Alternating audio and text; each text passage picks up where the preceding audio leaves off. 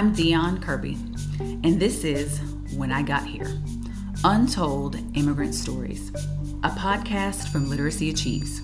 At Literacy Achieves, we provide English literacy programs for immigrant and refugee families in Dallas, Texas. Our students come to us from all over the world. We celebrate them and what they bring to our country. When I Got Here tells stories of immigrant journeys to the United States, why they left their homelands, and the lives they are making here.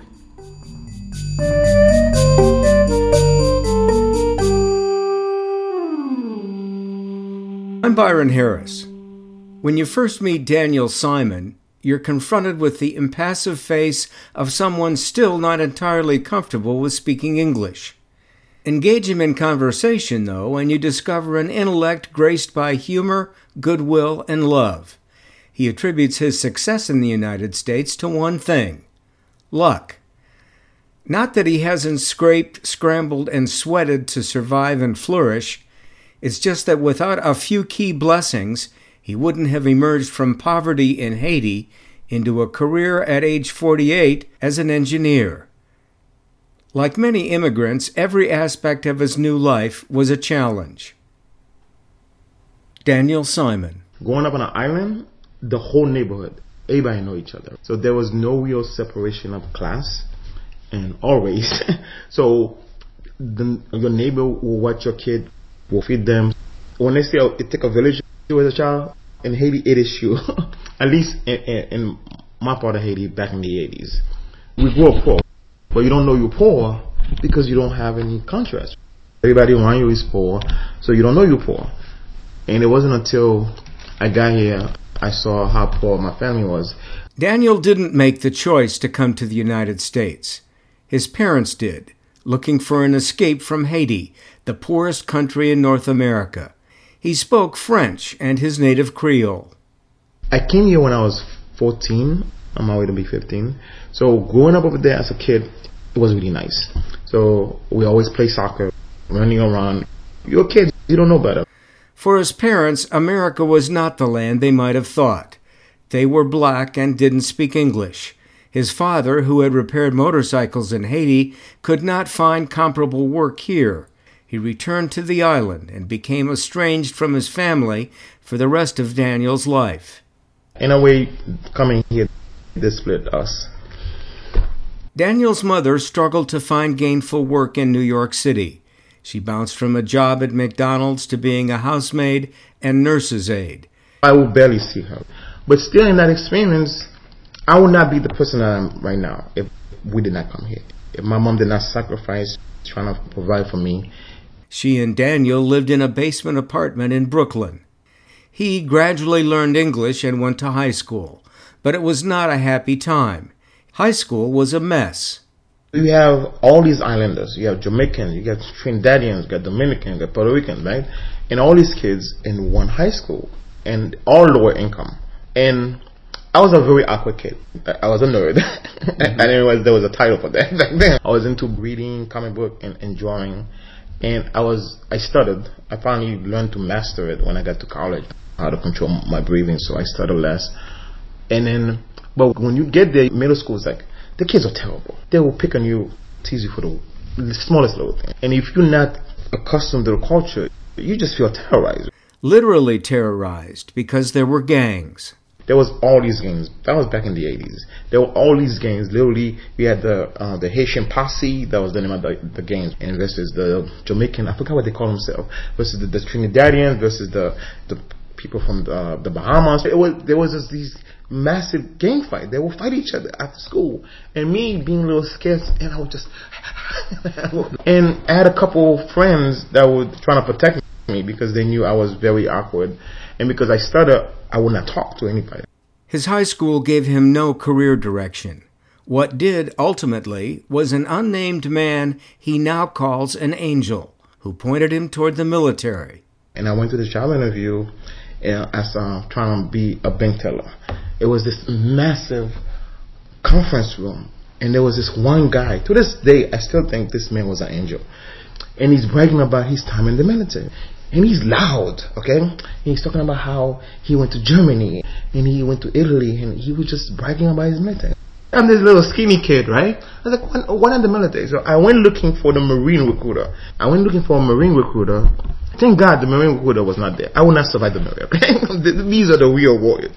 And there was this little Puerto Rican recruiter, army recruiter guy, really sharp. So he started talking to me, and he's trying to pitch me. And he got me to sign up for the army. The army had a quota system, right? The more people you get signed up for, the regular army, like the people that do the fighting, the actual soldiers. He showed me the list of things I'm qualified for. So again, he's just trying to make his quota. He's trying to get the bonus. He just see me as another number. And then he's telling me this is what I qualify for. He gave me infantry. I was like, wait a minute. I was like, there's got to be more than that. I told him, I said, I'm trying to get money for school because I'm finally trying to get my life together, right? I'm trying to pull the string together, I'm trying to weave a future for myself. And he's like, no, this is what you qualify for. I was like, no, that cannot be true. You cannot tell me all I'm qualified for is to be a cook, a driver, infantry, artillery, right? He's like, okay, well, let me go see what I can do. Let me go talk to the manager. Ultimately, Daniel's army job turned out to be a handyman. Utility equipment repair. Pretty much a fancy name for hard handyman. So I work on generators, I work on air conditioner systems, and I work on water filtration systems. Because pretty much I support the troop when they're in the field. Humble, perhaps. Also life-changing. It was eye-opening. Literally, I never left my little pod of Haitians, New Yorkers, and I met all kind of kids from all over the United States. And I think I was like the only kid there with an accent. And I was pretty much the second oldest person. And that's what really got me focused, because with basic training, I pretty much learned what my body can do. Pretty much, you got pushed to your limit. You learn discipline. You learn how to make up your bed, pretty much. You learn how to just do the basic thing. If you do the basic thing, everything else will flow from that. Focus on the little things. Just building the discipline, making your bed, taking a shower, and I started making friends, just getting a different perspective, realizing my potential. And that's what really propelled me forward. All went well until he had to qualify with a rifle, which he did. Sensitized to the idea of killing another human being, though, he had a spiritual awakening.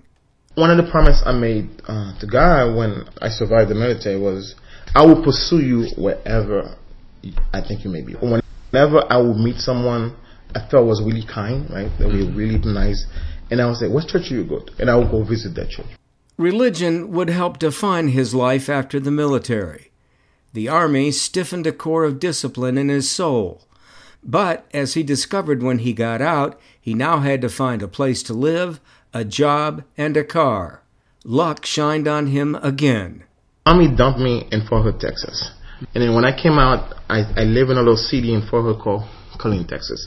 I came out, I barely had a couple paychecks saved, but I needed a car. Because the job, I got a job interview in Austin, Texas, but I live in Killeen, Texas. It's about 45 minutes away. I barely had a couple paychecks. I was like, let's say, one paycheck away from just being homeless, right? So began the saga of the fortunate Ford. On the day of his discharge at Fort Hood, he met another new veteran who was moving to Germany. That man just happened to have an elderly Ford he needed to get rid of. In a stunning handshake deal, he sold it to Daniel on the spot. But he was selling the car for like $1,800, right? So I had to make payments. So every month, for like 6 months, I met with his wife at a parking lot. So this man trusted me. Barely knew me. As he's exiting, I'm exiting, we met. He trusted me to meet his wife in a parking lot every month to pay him. I think I give him half. I think I give him $800. He agreed. Total strangers, right? All he saw was Army green. So he trusted me to meet with his wife in a parking lot and pay the rest. Like, this is like crazy. It happened. It really happened, right? The first building block of Daniel's new life was in place. He had a job interview in Austin the next day. The only problem, the Ford was a stick shift. Daniel had never driven one. I didn't know how to drive stick. So the day before the job interview, okay, I get this car. I'm in this parking lot, grinding gears, trying to learn how to drive this stick shift. So somehow I build a confidence. I'm going to get on the highway. So imagine, I'm on the highway and I stall. On the highway. So I'm freaking out. I'm panicking. I'm always be on time. So I left home 2 hours before the actual time I need for the interview. Then I got lost. It was way before Google Map and all that stuff, right? You literally had a book you had to go through. Got lost on my job interview, right? But I still managed to get there late. I was about 30 minutes to the job interview. And then the lady, she agreed to interview me. I'm sweating because the car barely had any air conditioning. And it was May, and I made it to the job interview, and she agreed to hire me. Shelly Jenkins. That was my first manager. So I'm working as an assembler. Just know the basic stuff from the Army, right? Knowing how to fix, air conditioning, generator, whatever. So she saw my enthusiasm. She was willing to train me. So I'm learning how to build these massive machine where they call them wafer sorters. The company name at the time was Assist Technology, where what they do in the whole semiconductor assembly factory pipeline. There's these different stage in the process. I was assembling these machines, and they trusted me. Literally, they would give me this diagram, a schematic. They just dumped this whole part in front of you with this diagram and schematic, and I was building everything. I did the wiring, I was doing the assembly, and afterward I would do the testing. It was what's called a wafer sorter. It was this 6 foot tall thing. It's about 4 feet wide, and it's about 8 feet long. And you would assemble this thing. And that's what literally, I'm telling you, this again, more luck. And I would build these machines, and like I said, I would build it, test it. We had to program it, so I was working with the mechanical engineers. There was a floor manager. And he saw how I would just ask questions. He's like, man, you're not an engineer. Just do what you're told. And I was like, the moment he said those words to me, you're not an engineer, just do what you're told. It motivated me. Community college, junior college, the University of Texas at Dallas. Gradually, methodically, Daniel educated himself while still working, until 5 years later, he earned an electrical engineering degree. Now he works at Lockheed Martin in Grand Prairie, a fulfilling vocation in its own right. Just as fulfilling is his give-back vocation. He started tutoring young men in mathematics, earning the nickname the Math Wizard. And they started calling me the Math Wizard, right? That was the nickname they gave to me, right? So when they started the mentoring program, at most a mentor can have 2 kids, right? This is at the West Dallas Boys and Girls Club, where each mentor usually is in charge of 2 students. Daniel is in such demand, he has 3. They're pretty much my kids, literally. I had pictures when they were like 11, and these boys are 20, and they are amazing kids. One of them is in the Air Force, one of them is in college, the other one he's working with his dad, and his dad, he kind of buy cars in auctions and stuff, fix them up and sell them. So I'm kind of watching 3 separate experiments happening, and they're trying to be wonderful, wonderful kids, trying to find their ways into this life. And I've known them since they were 11 as their math tutor, now still their mentor. And that's how I've been trying to give back, trying to, help them not make the mistake that I made. I would take them to the museum. I would take them everywhere. The first time they had sushi was with me. They're always coming to me. Little stupid little questions. Just them having someone to point to them, being available. I wish I had that. Their actual parents they're not native English speakers. They don't know a lot of the stuff that I know. That's life experience. So when they need help with school stuff, when they were writing the English papers, they come to me. Master, they come to me. Like literally, I'm like the English speaking version of their dad. To this day, you could tell the trajectory of their life was really impacted by this program, because they start you with like pre-K. Once they get you in the program, and they literally support you all the way to college. My military service was not enough to get back to this country. This country I would not be who I am, and I'm still growing. I'm still connecting with people.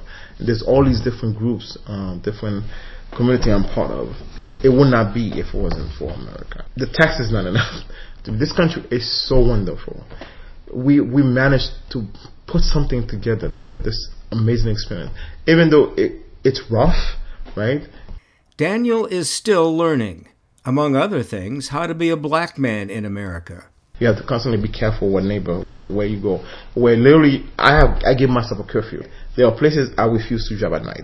There are highways I refuse to drive on at night, because you have to be mindful where the police, I know the police, they're wonderful. I have friends who are cops, but they're trained in a way where they're not really protectors. They're more like predators to us. You know what I mean? That's the black man experience. Where that story is changing.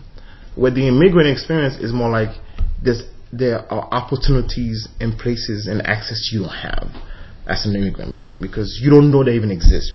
They're not people pouring into you where you don't have mentors. But the black man experience is the whole experience with as far as unconscious biases, our relationship with the police, certain neighbors, certain people, where you literally have to push yourself to get out of a mindset that there are people out there who really have your best interest in mind. But it's getting out of your own self to trust people, to go out there, especially if they don't look like you, to go out there and meet people and make connections. Daniel's luck is wrapped in trust. People trusted him. His lesson as an immigrant is learning to trust them. The more you're around people, the more comfortable you get. That's human nature. You have to be around people because you can't expect people to just naturally be inclusive. It takes a conscious mind to really expose yourself, to want to go outside of that and become comfortable with foreigners, with different. So that's the hard part, getting people comfortable with that and trying to get out of their little pod and, meet people. For him, that's the essence of being an immigrant. I've lived that immigrant life. The struggle, the experience, the luck, the blessing, the serendipity of experiences. By getting out of his own pod and meeting other people, Daniel Simon made his own luck.